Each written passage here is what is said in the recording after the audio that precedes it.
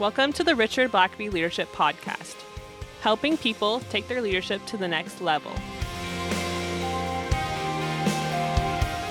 Brought to you by Blackaby Ministries International.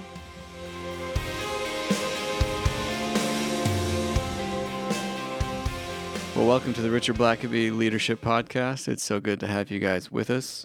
My name is Sam Camp, and as always, I'm joined by Richard Blackaby on the 14th episode of the podcast. Where has all that time gone, Sam? Yeah, I know. It's just, time flies. It's good to be with you. I was in Canada for the last 10 days, and so it's good to be back home, and you're putting me right back to work. Yeah, there's no time wasted here. Like, don't even get to recover from the jet lag.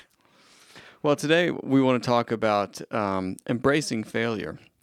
Last week we discussed more of the moral failings of a lot of well-known leaders, both in the church and outside the church. But this week we want to talk about embracing failure, and it's something that's really hard to do. Recovering from failure, handling failure. It's something I think a lot of people just try to avoid altogether. What can we learn from failure, and how can we prepare ourselves for those eventual failures? Not necessarily in the character, moral failings, but just when you try to launch something, it doesn't work out, or you try to produce a new product, no success. Yeah. Even a new event or something, say, that just falls short. Nobody comes to it. How do you handle that? Yeah, last week we talked about the more major cataclysmic failures like committing adultery, embezzling funds. Hopefully none of our listeners ever commit those failings. Those are certainly avoidable. But failure on a smaller scale, like you said, you try to launch a new product or you make a new effort and you hold a conference and no one shows up and you lose money on a product or an effort. And it's embarrassing. That's inevitable. Every leader is going to experience failure at some level. And yet so many leaders dread failure. They avoid it at all costs. And if they experience it, they beat themselves up and perhaps never get over it, are haunted by it. And so I find that a lot of leaders, one thing you know for sure is that when you fail, what it represents is that you tried. The only way to never fail is never attempt anything, which of course is a form of failure.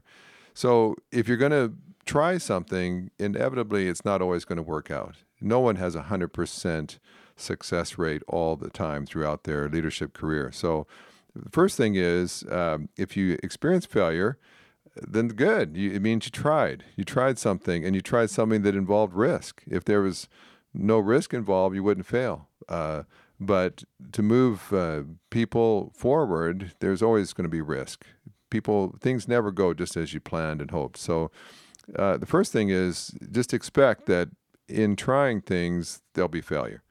But also understand that failure is not a character trait. It's an event. On this particular day, I failed. That doesn't make me a failure. It means that today I failed at something I attempted. Don't be too quick to label yourself a failure just because you tried and it didn't work out. I find people that they inadvertently label themselves a failure, and then they lose their confidence, they lose their initiative, they're afraid to try something again for fear that they'll fail again, and so they become ineffective. The other thing I would say about failure just at the outset is that we just don't handle failures well. Because failure actually can be just a gold mine of wisdom. You'll learn far more from your failures than you'll learn from your successes. In fact, I tell especially young leaders that early success is far more dangerous than early failure.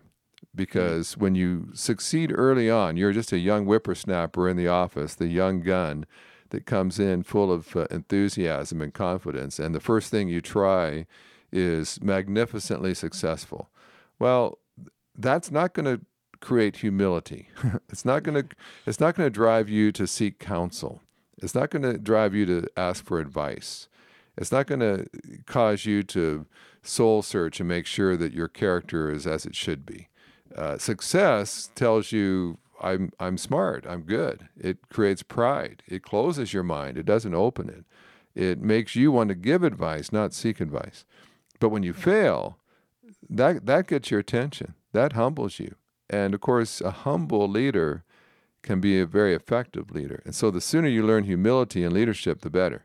Failure causes you to seek counsel and to ask advice, to surround yourself with people that have experience. And that's going to set you up for a lot more success down the road. So be grateful if God allows you to experience a humbling failure early in your career, because that will set far more in motion in a positive way in your life than will early success.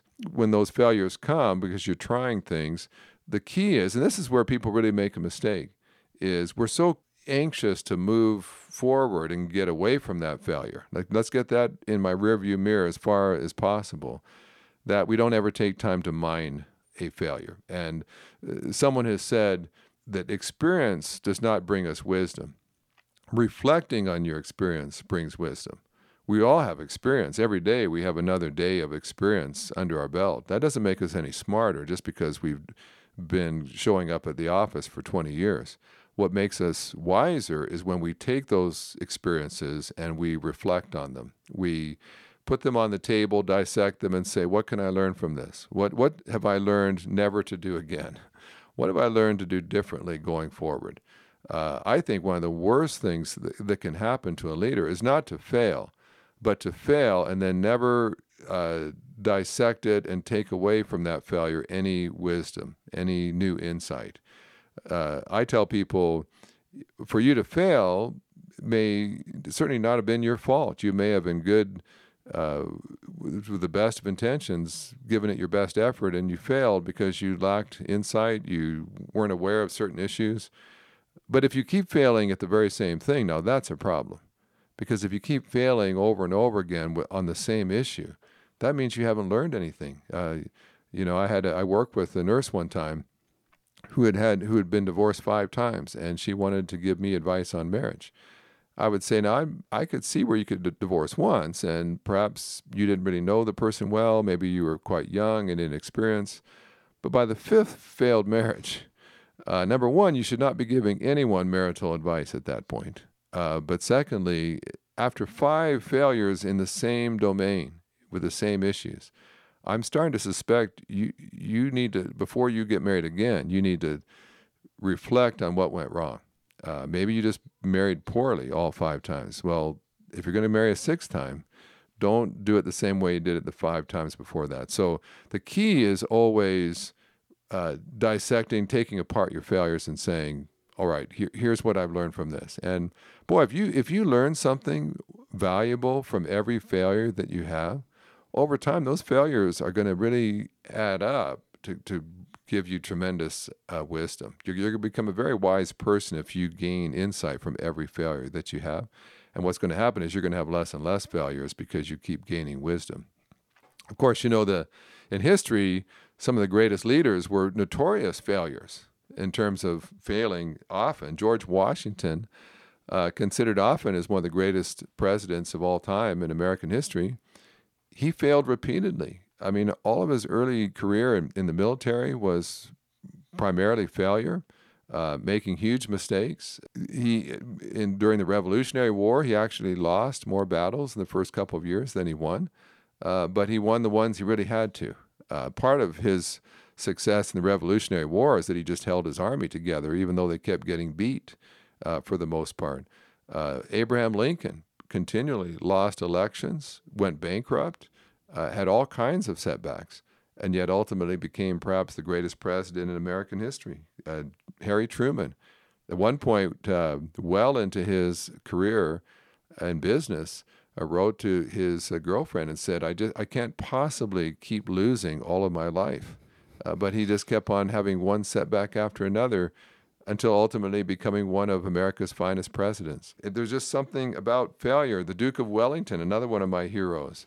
At one point early on in his career, he experienced a failure, and his biographer said Wellington concluded that he had at least learned what not to do, and that was something. I'm never going to do that again. And so he walked away to say, well, that wasn't a complete and utter failure because I learned a valuable lesson from that setback.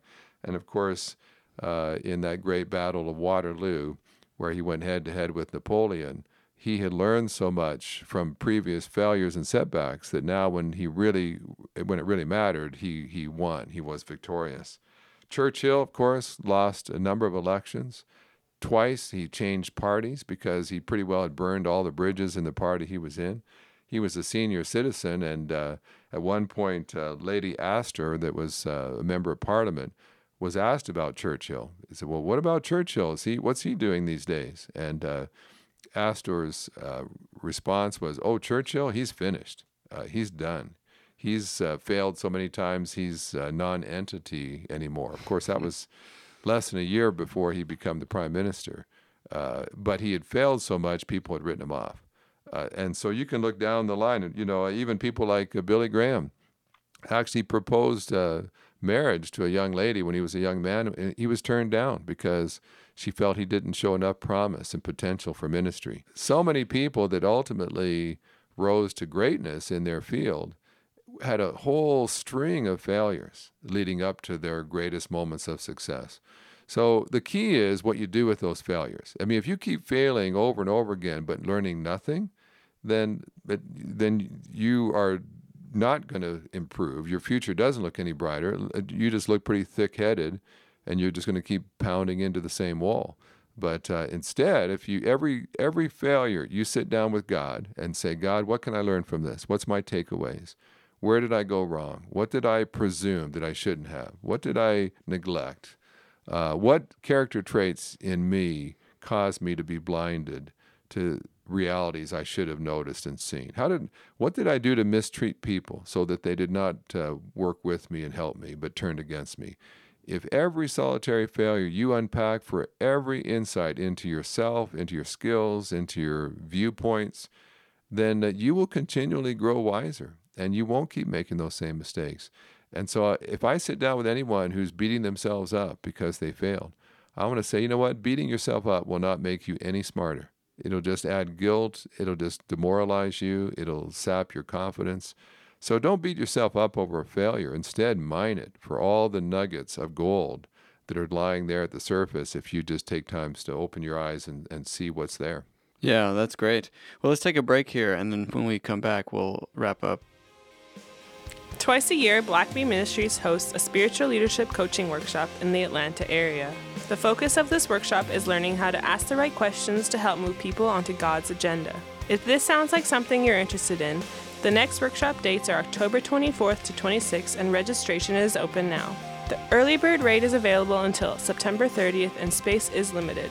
To find out more and to register, visit blackbeecoaching.org. We'll also leave links in the show notes.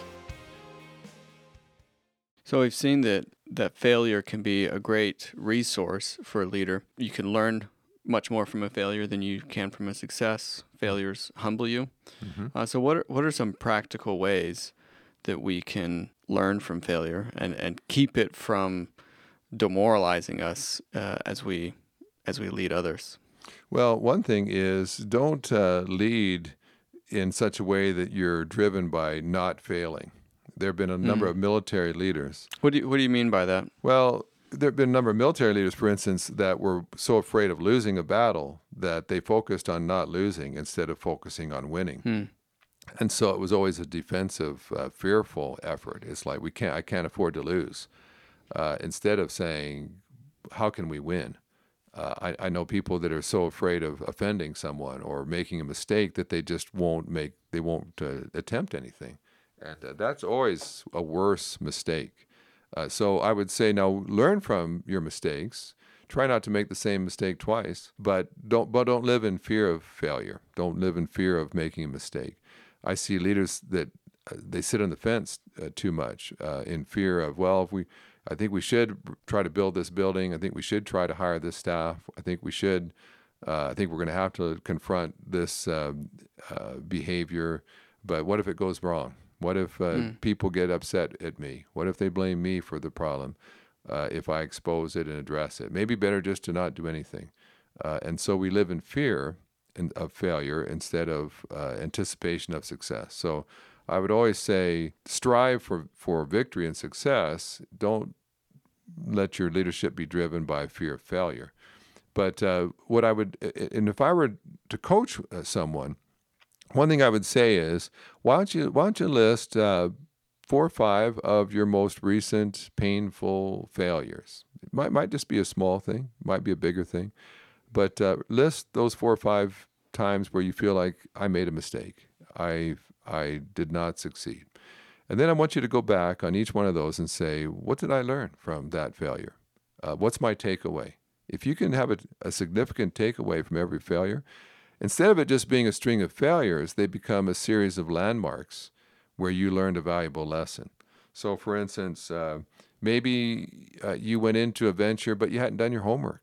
You weren't prepared. You didn't have your facts in place. You hadn't checked where the landmines were yet, and something blew up in your face.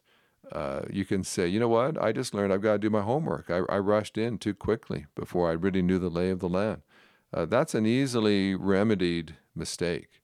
Next time, you don't hurry quite so quickly. I remember reading a biography on Dwight Eisenhower, and he was being pressured to make a decision, and he still wanted to think it through, wanted to do his homework, and people were all pressuring him. Well, leaders decide. You're a leader, you need to decide. What are we going to do? And Eisenhower responded, when an accountant makes a mistake, he loses money. He said, when a general makes a mistake, he loses people. He said, people can die because I didn't do my homework. So he said, I love his comment. He said, never make a mistake in a hurry. He said, you may make a mistake, but don't make it because you were in too big of a hurry to do your homework. So it may be that you look and say, I just didn't do my homework. Or maybe you just say, I acted too soon. Now, people like me, we like closure. We like to decide. I don't like things hanging in the air, left undone. Put a bow on it and send it off. Send it off. Drop it off at UPS. It's not on my desk anymore. Yeah, and oftentimes that and that's not a bad trait for a leader. Deciding things, getting it done, not having to revisit things. The problem is sometimes I'm more driven by that, by getting the decision made, than I am by getting the right decision made. I just want to decide. And so that's led to some mistakes because I decided, but the decision was made, but it wasn't the best decision. And so I look back and say, you know what? I rushed that one. I was more concerned about making a decision than I was about making the right decision. Sometimes it's just paying attention to details. Sometimes we're just big picture people. So we see the big picture where we want to go. We see the forest, but we neglect to see the trees. And details matter. Yeah. Small details can disrupt a huge venture. And so we can think we're just too busy or we're too high up the ladder to worry about details, but small details can make a huge difference. So we want to be, we may look back and say, you know what, I neglected the details. There were signs that warned me that there were problems, but I didn't heed them. I didn't pay attention. Sometimes for me, it's even something like speaking too soon. I think something, I see something, I'm frustrated. Here's someone that's not doing their job. And so I just tell them what I think. I just, maybe I send them an email, maybe I say something in person. And it's harsh and it's hurtful. And I walk away and I think, wow, that was pretty tough. I was pretty hard on that person. And so maybe I lose a good staff person because I was just too hard on him. Or I'd lose a possible deal, a relationship, because I was too blunt. And I realized, I didn't have to communicate those raw thoughts. I could have taken a night to sleep on that. I could have thought that through. I could have toned it down and still communicated what I need to. But I didn't take time to craft my communication. I just gave them the raw, unedited thoughts, and came across pretty harsh. So what do I do?